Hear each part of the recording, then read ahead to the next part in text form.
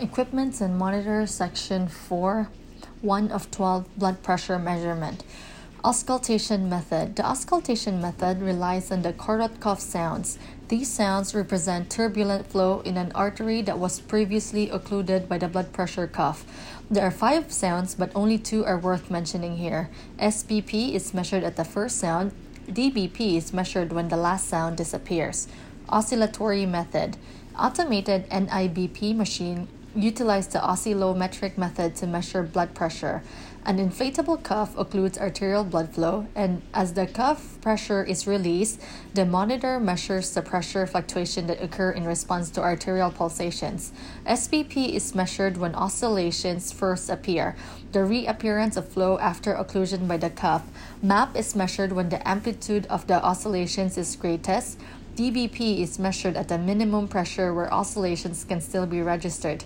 The diastolic reading is most susceptible to error. The oscillatory method requires pulsatile flow so NIBP cuff won't function in the patient on cardiopulmonary bypass or with an LVAD or left ventricular assist device. As long as the heart is not ejecting blood, these patients have continuous flow and require an arterial line to monitor mean arterial blood pressure. Factors that affect the accuracy of the oscillatory method. Bladder size, ideal length, 80% of the extremity circumference. Ideal width, 40% of the extremity circumference. A cuff that is too small overestimates SBP. The cuff pressure required to occlude the artery is higher with a cuff that is too small. A cuff that is too large underestimates SBP. The cuff pressure required to occlude the artery is lower with a cuff that is too large. Cuff location. As the pulse moves from the aortic root towards the periphery, the systolic pressure increases, diastolic pressure decreases, and the pulse pressure widens.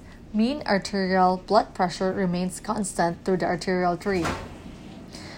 At the aortic root, the SBP is the lowest, the DBP is the highest, and pulse pressure is the narrowest.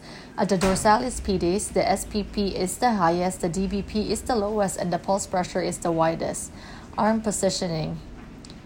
Blood in the circulation behaves like a column of fluid and follows the rules of hydrostatic pressure. Let's examine how the real blood pressure differs from what you see on the monitor when the patient's heart and blood pressure are different heights. If the blood pressure cuff location is above the heart, the blood pressure reading will be falsely decreased. There is less hydrostatic pressure. If the blood pressure cuff location is below the heart, the blood pressure reading will be falsely increased. There is more hydrostatic pressure. For every 10 centimeter change, the blood pressure changes by 7.4 mmHg, or for every inch change, the blood pressure changes by 2 mmHg.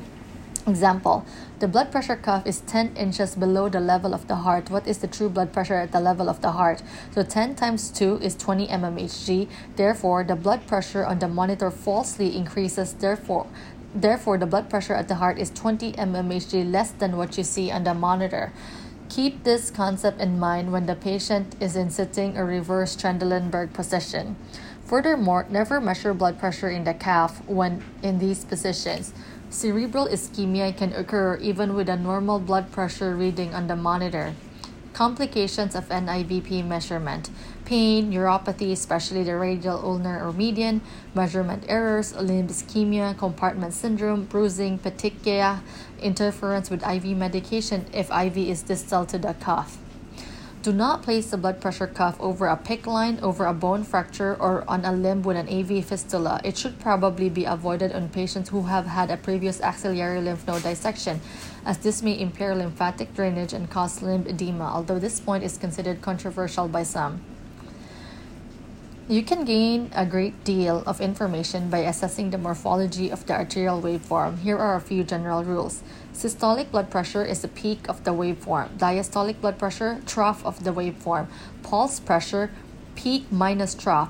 Contractility, the upstroke, stroke volume area under the curve. Closure of the aortic valve is the dicrotic notch. Stolting says that the height of the dicrotic notch is not a reliable estimate of SVR. Factors that affect the accuracy of the invasive method. Optimal waveform morphology balances the amount of damping with the amount of distortion from the transducer system. The high-pressure flush test helps us determine this when we flush the system and observe the oscillation that results, if any. Optimally damped system, baseline is re-established after one oscillation. Under damped system, baseline is re-established after several oscillations. SBP is overestimated, DBP is underestimated, and MAP is accurate. Over damped system, baseline is re-established with no oscillation. SBP is underestimated, DBP is overestimated, MAP is accurate. Causes include an air bubble or clot in the pressure tubing or low flush bag pressure. Invasive blood pressure monitors measure blood pressure at the level of the transducer, not the site of insertion. As long as the transducer is at the level of the right atrium, changes in body or extremity position will not affect the accuracy of the arterial blood pressure measurement.